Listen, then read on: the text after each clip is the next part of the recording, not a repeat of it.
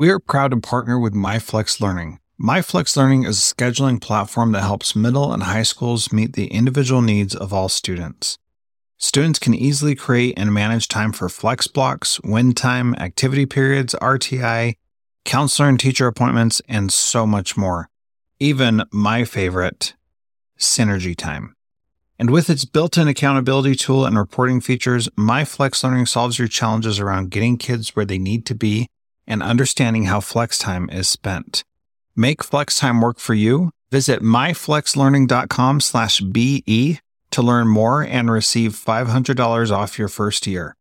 That's myflexlearning.com/BE. This B Podcast Network show is presented by iExcel. iExcel's all-inclusive online teaching and learning platform simplifies edtech needs and accelerates achievement in 95 of the top 100 U.S. school districts. iExcel delivers personalized learning across a comprehensive pre-K-12 curriculum, including math, language arts, science, and social studies, and helps you assess student performance through actionable, real-time insights at every level of your school or district. This one solution performs work that typically requires dozens of tools. Want to find out why so many leading districts trust iExcel? Visit iexcel.com/BE. That's iexcel.com/BE.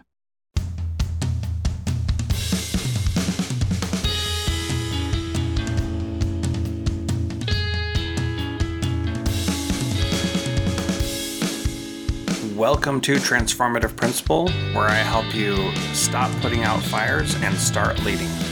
I am your host, Jethro Jones. You can follow me on Twitter at Jethro Jones.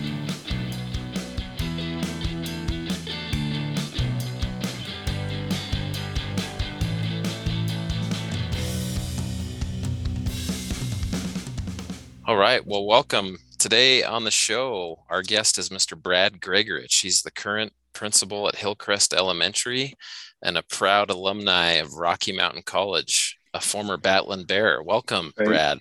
Hey, thanks, Eric. Thanks for having me. I'm excited to talk a little bit about the job of being a transformative principal here. Maybe a little Battling Bear action. Who knows? Yeah. Well, Brad, let's start. Tell us a little bit about your background as it relates to education and leadership.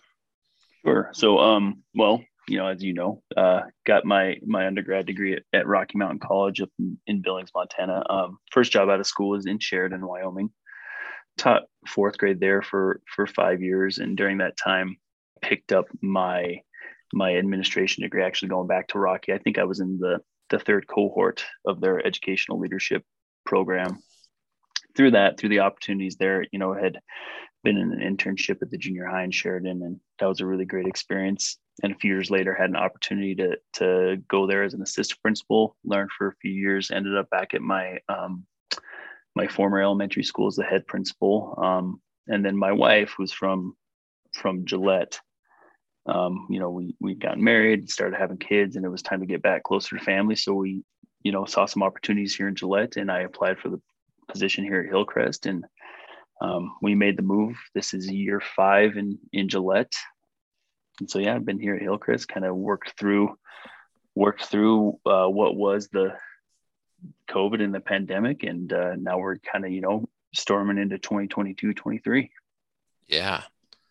Awesome. Well, I know, the topic that you and I talked a little bit about that we wanted to dive into today on the show was building the culture of your school. And I know you've been in a couple different schools and even districts. Like, I always think of Sheridan as having a really kind of distinct culture, which may be different, from elementary to middle or from Sheridan to Campbell County. But let's talk a little bit about what have you done or what would you recommend new principals do coming in to have a focus on the culture of our school? Yeah, I think it's, culture is one of those things. I think it was after my first year as an assistant principal in Sheridan, I got an opportunity to go to a conference down in Atlanta. One of the phrases that I'd heard brought up there, and it just makes a ton of sense, especially coming, applies much the same in athletics, culture trumps strategy. And so, culture has always been at the forefront of my mind. And it's one of those things where I don't think you've ever arrived with a building's culture. I think it's something you always have to have the pulse on, take the temperature of, and be actively working at maintaining and improving. And coming out of the pandemic, now that we're a couple of years removed, and I know everywhere around the country is in a little bit different place, but here in Wyoming, we're pretty well back to maybe what it was prior. But one of the things that I think we really have to focus on as a building is reestablishing culture, both for students and for staff. You had teachers. I've got a couple of teachers that are now, in their third year, where their first year, they were teaching kids with a mask. Kids weren't allowed to be even really near each other in the classroom, let alone, you got a first grade teacher, you're not asking them not to bring their kids up to the carpet type of situation. You're learning how to teach that. And, I had taken, from a culture perspective, I tried to take a lot off of teachers' plates at that time.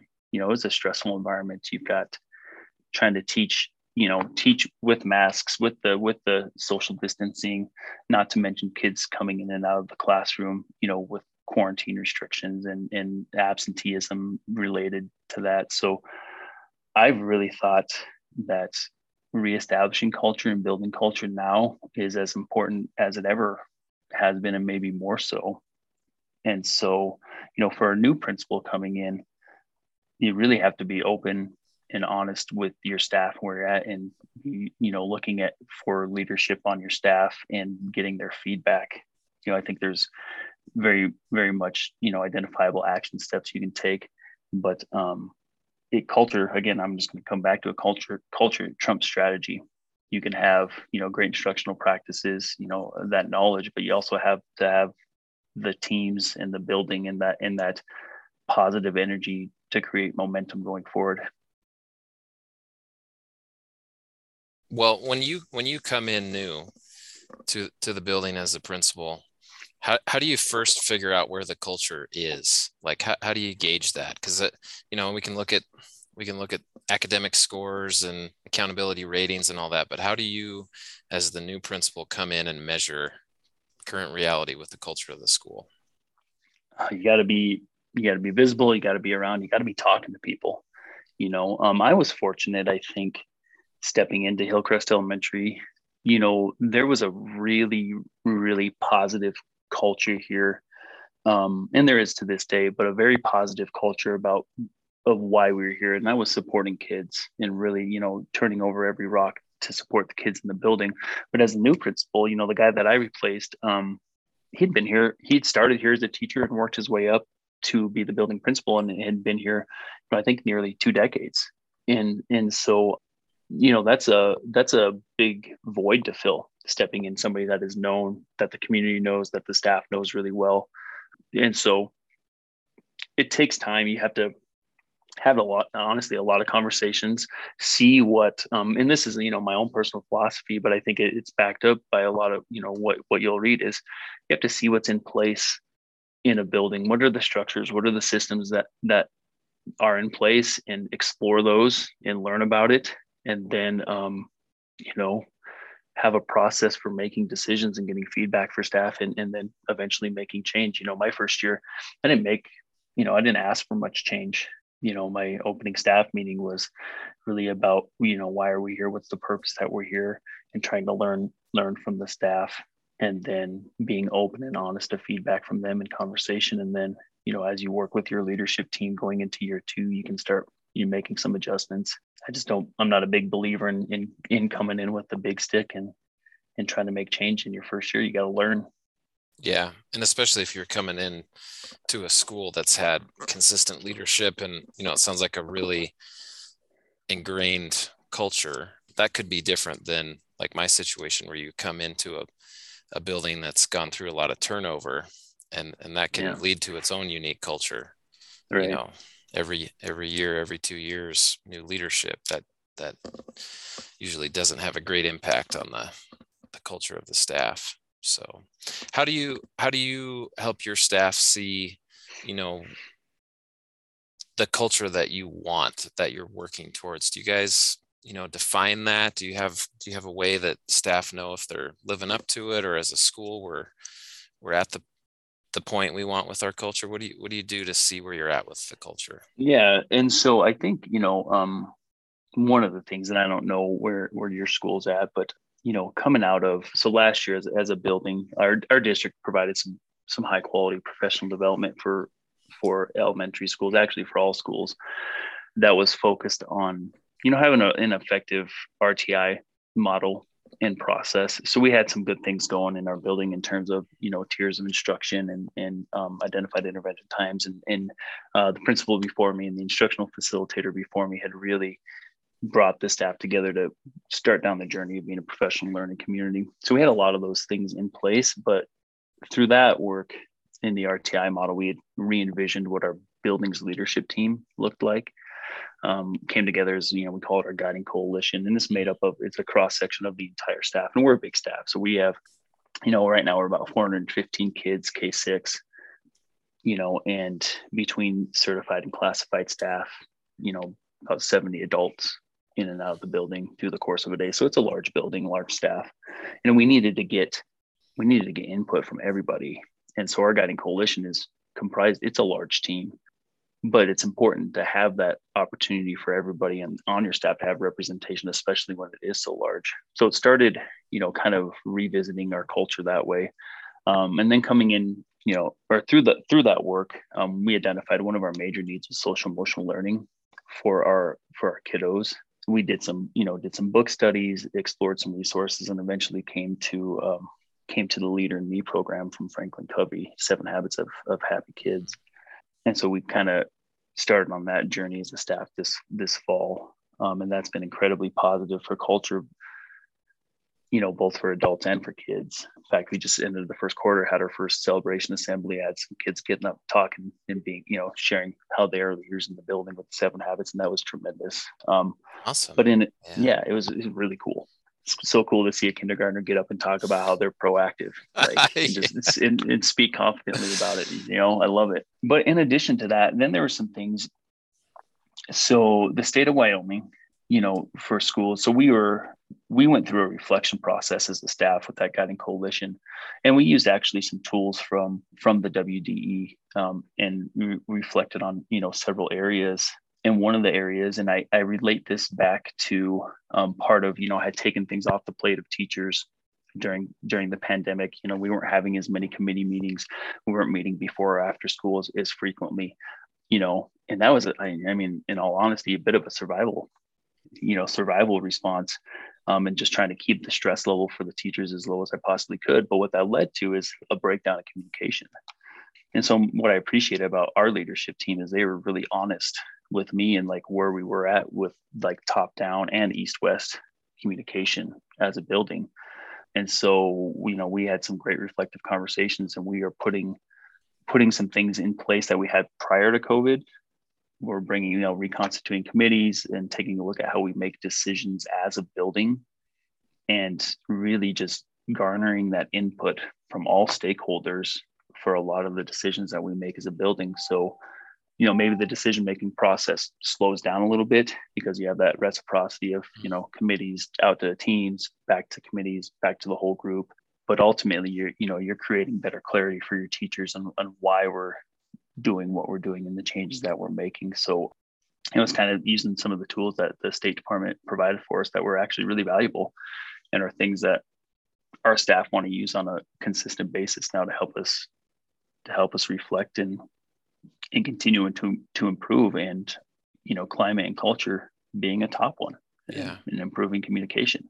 Did you guys go through the PLC Coaching Academy? Is that, when you say tools, was that one of them? No, it was the school improvement plan process. It was something new from WDE this year, different than what they've had in the past, and it was, there was a lot involved with it and quite a few steps, but actually some really good work to put in as a staff to make some decisions. So I was appreciative of it. I think it was really beneficial for us. And I love our staff. We have a great staff. We have great leaders that are willing to speak their mind and have, critical and crucial conversations. So even though I would say we have a tremendous culture here, it's something I'm always willing to continue to address and continue to try to improve. Yeah. When you came into that school at Hillcrest, was there already a structure in place for a leadership team or a guiding coalition? Yeah, there was. It was, but it was more focused on. It was more like it was composed of classroom teachers, and so one of the things that we kind of recognized is that we had, had a leadership team of classroom teachers that did a lot of great work. But then we had, I guess I kind of categorized them as silos, Mm-hmm. And we have, like, we're an ESL school, and so we have, these tremendously effective and dedicated, ESL teachers. And then we have a large special education department as well. One of our programs is for students with, multiple disabilities, and so we have, a large program there. And so what we had is a lot of teams kind of working effectively, but our, kind of, again, I'll use the terms kind of north, south, east, west communication wasn't as consistent and concise as it could have been. If you came in new as a principal and there wasn't anything in place as far as a leadership team or guiding coalition, how would you recommend somebody starts? I think you would, and everybody's leadership style is a little bit different. You'll listen to some guys, I believe it's Mike Matos, would tell you to identify those people and invite them on. I like to engender trust of my teams. And so, what I would do is I'd say, hey, we're going to have this committee, and this is going to be kind of the purpose of it. Please, nominate somebody from your team to come be, the kind of the representative and the spokesperson, and bring them together that way, and kind of put it back on the team of teachers. Yeah, that was the case when I came here this year. There wasn't at least recently, there wasn't a staff leadership team or, like a parent advisory or other stakeholder group. And it's been interesting to see kind of the reaction of staff. We took teachers and had them meet as a content area PLC, which is, pretty typical for secondary schools, mm-hmm. and had them kind of elect a facilitator. And then when we're at our first training we're doing a couple of weeks ago, those teachers had a really hard time understanding, like, you are a leader, you are here to represent, the math team. and it's like people want to have input, and people want to be involved, but then it's like, wait, yeah, I am the leader of my team. It doesn't mean you make all the decisions and you're responsible for everything, but it's a little bit different when staff haven't been in that position. And, right. It was the other thing that was interesting. You talked about having that cross section and trying to include all those silos. So all staff feel like they're, involved and included in communication and decisions. We had our content area leaders saying, hey, we don't have enough representation. We got to get a counselor. We got to get an elective teacher. It's like, yes, we do. It's not just math and reading or, right. core area staff. So yeah, the parents too. We had parent teacher conferences this week, and I tried to recruit a couple volunteers, and a lot of parents are like, well, what is a parent advisory?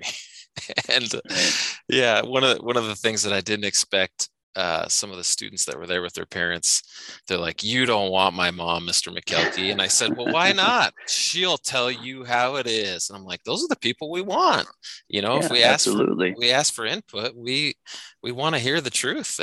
Don't beat around the bush and just tell us everything's great, because we know that's not true. So yeah. What would you say is something really unique about the culture of your school, Brad?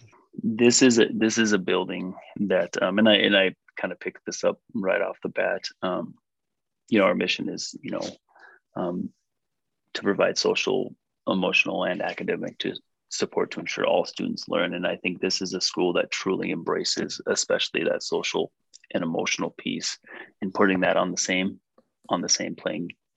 level playing field as the academics. Our staff cares very deeply about every single one of our kids, and not to say that other schools don't. And I guess I've been fortunate enough in my career to work in schools that feel that way. But it is a living, breathing element of Hillcrest Elementary that every kid is cared for as an individual and supported as an individual. And I think it, you know, I think it's come through.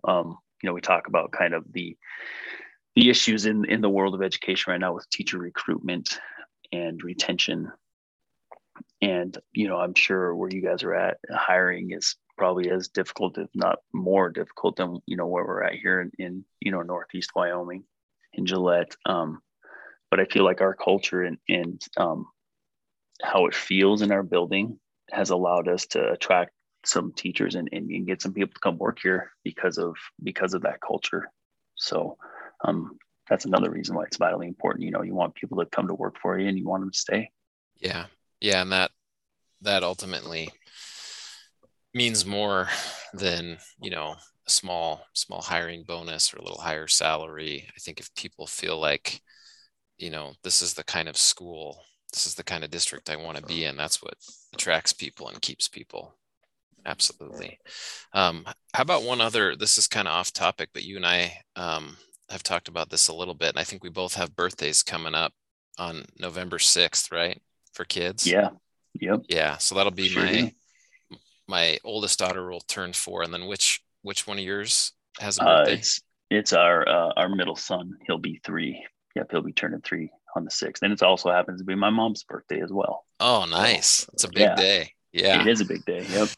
So how do you balance, or what advice would you have? I think one of the realities of being a new administrator is you're feeling buried, and the time commitment is probably the greatest that first year or two. Mm-hmm.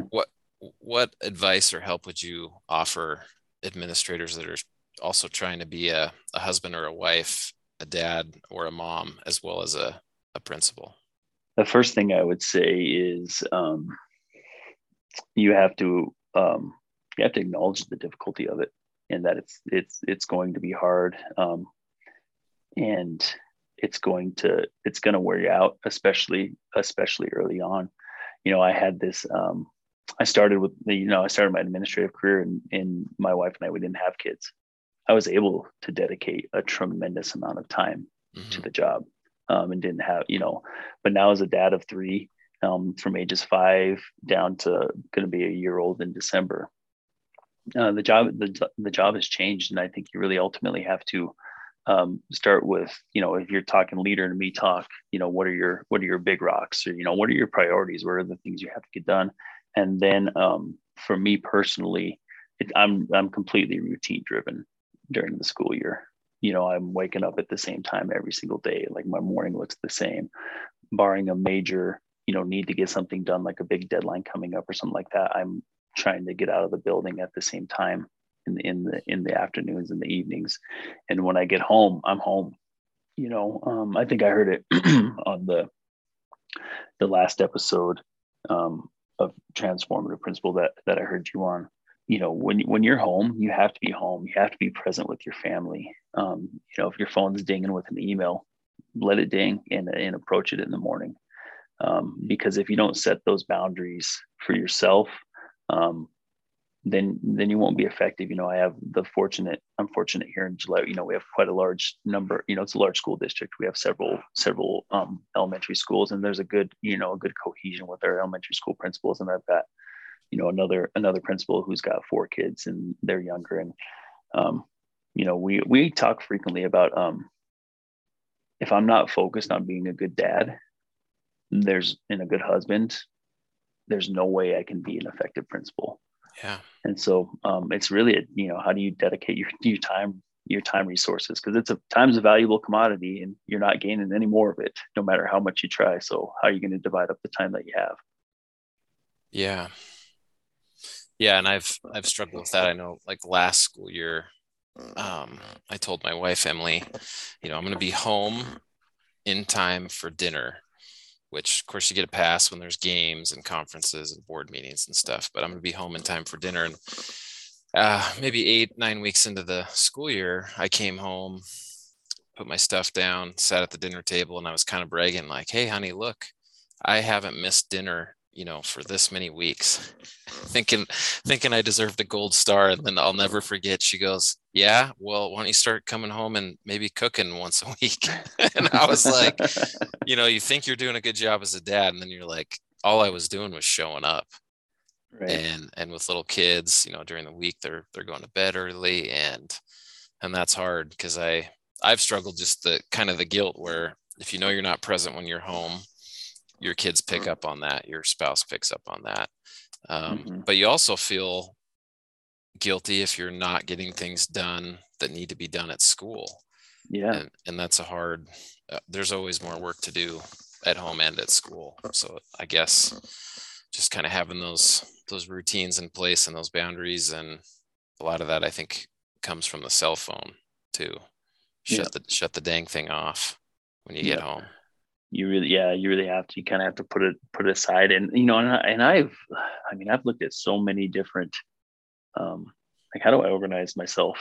Organization being such a major part of what we do, and how do you organize? How do you prioritize?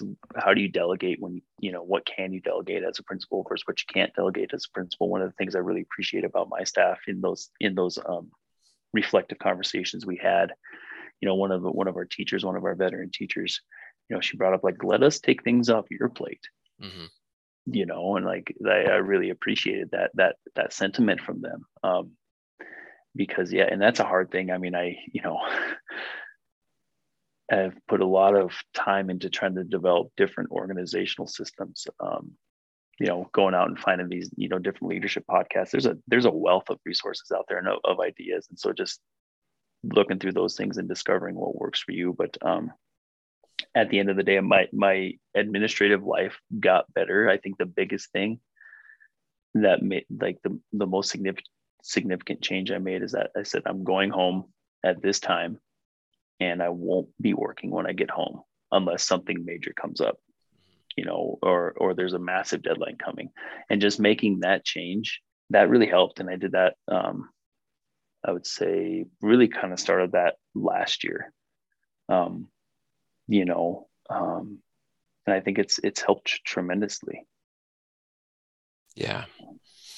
Well, Brad, tell the listeners, what's the best way to get in contact with you if they have questions or they want to chat? Yeah. If anybody wants to chat, you can shoot me an email. It's B Gregorich, GREGORICH at ccst1schools.net. That's probably the best way. Email. I'll have to tell you, your conversation you had with Jethro last time about your Twitter account. I'm right there with you. Long-time lurker, short time contributor to the space. Unless it's something about Packers football, then you might find me. But I'm not a huge social media guy. And I know that's definitely the world that we're living in. But email is probably the best way. Okay. So. Thanks, Brad. Hey, last question we always want to end with on the podcast. What can leaders do this week to be more of a transformative principal like you? Oh, I think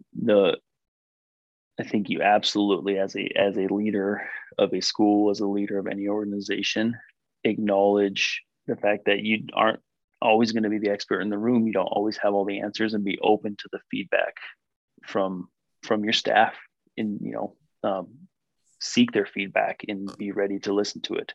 We're not always going to be able to implement feedback, and some decisions land solely on the shoulders of an administrator, of the principal. But seek that feedback, be open about seeking that feedback, and be willing to be reflective, and when it's maybe not something you want to hear, because we've always got to be evolving as school leaders. So great. Open and reflective. Yeah, that's great, Brad. Thank you again. Really appreciate having a chance to have you on the show this morning. Yeah, absolutely.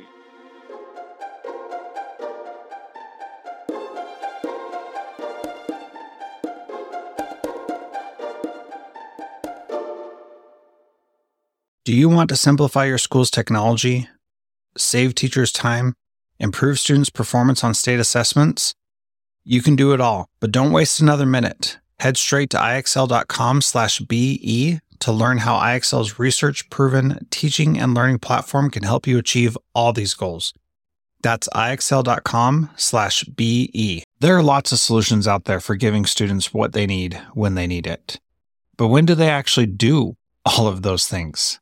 You need flexible time. When added into your master schedule, Flex Time enables students to get extra help or intervention, meet with teachers, make up work, get physical exercise, and try new enrichment offerings. If you're thinking of giving it a try, check out MyFlex Learning, which unlocks the benefits of flexible time without all the headaches you get with it usually. Its intuitive design and SIS integration makes implementation and training a breeze. Make your flex time work for you. Visit myflexlearning.com/BE to learn more and receive $500 off your first year. That's myflexlearning.com/BE.